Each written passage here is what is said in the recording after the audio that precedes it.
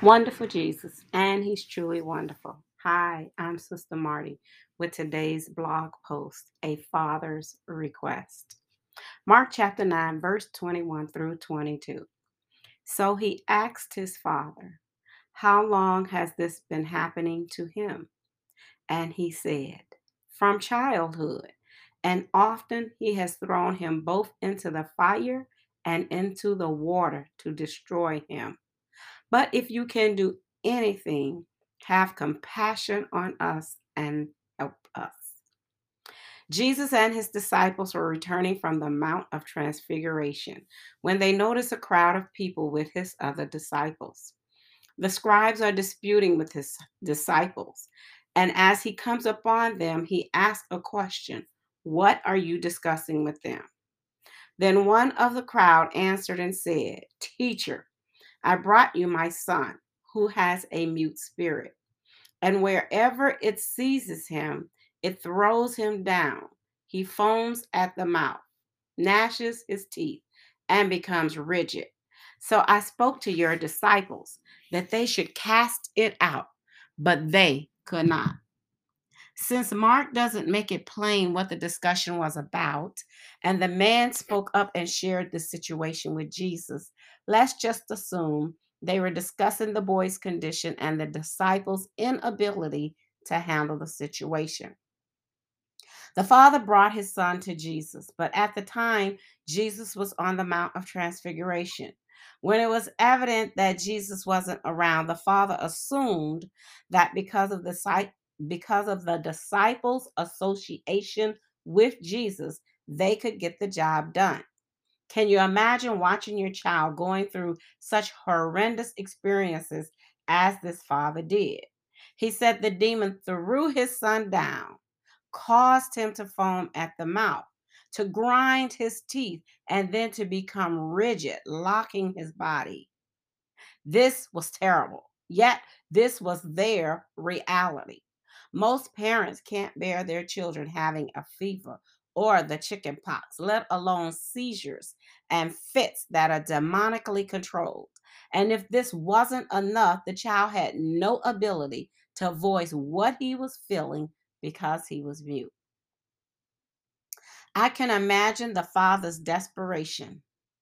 I can imagine his anguish over watching his son being tormented by the demon and the helpless feeling that would overcome him as he watched his son being abused time and again by this demon. Jesus' disciples were unable to assist him. They wanted to, and they tried to set him free, but to no avail, and the father's state of hopelessness returns. So when he sees Jesus, hope is renewed, and he races to Jesus to tell him what is going on. He answered him and said, O faithless generation, how long shall I be with you? How long shall I bear with you? Bring him to me. Then they brought him to Jesus. And when he saw him, immediately the spirit convulsed him, and he fell on the ground and wallowed, foaming at the mouth. Bring him to me. When they brought the boy to Jesus, the demon saw Jesus and immediately caused the boy to go into convulsions. Do you see that? The demon was putting on a show of defiance for Jesus, trying for the last time to destroy this boy. Because one thing the demon is certain of, his days of hurting this boy are over. So he asked his father, how long has this been happening to him? And he said, from childhood. And often he has thrown him both into the fire and into the water to destroy him. But if you can do anything, have compassion on us and help us. Mark chapter 9, verse 21 through 22. Jesus asked the father how long had his son been going through this. The father gives Jesus a summary of his son's experiences.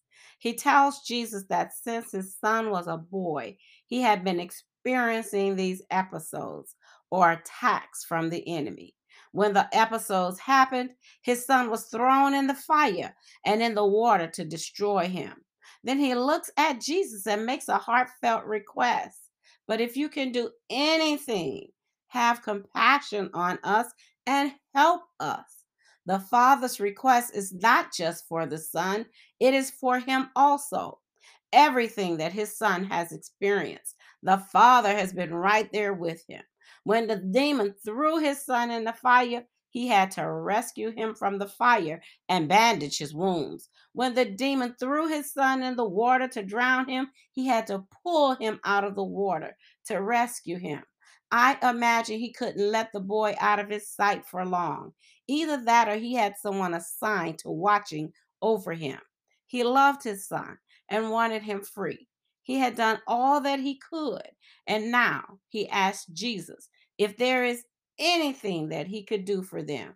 Would he please have compassion on them and help them? Mark chapter 9, verse 23 through 24 reads, Jesus said to him, if you can believe, all things are possible to him who believes. Immediately the father of the child cried out and said with tears, Lord, I believe. Help my unbelief. Jesus said to the father, if you can believe, all things are possible to him who believes. And the father cried out, Lord, help my unbelief. Jesus stated that if we can believe, all things are possible to him who believes. The ownership of faith is always on us. It's not about what Jesus can do, but what we believe that Jesus will do. My husband comes to mind when I think of a father's request. Watching him over the years as he has prayed for our girls about situations in their lives reminds me of this father. When I was pregnant with our second born, my husband prayed that we would have a healthy child, that I would have a natural delivery, and that it wouldn't be expensive because we were paying out of pocket. Well, on the day of delivery, I had a C section. Our child was rushed to PICU, and we knew it was going to cost a lot of money. While this is in no way as severe as the father in our text, for us it was major because they told us she could die. He went back to the father and told him, I asked you for a natural delivery, and she had a C section. I asked for a healthy baby, and we're being told that she could die on us because of her larynx being underdeveloped.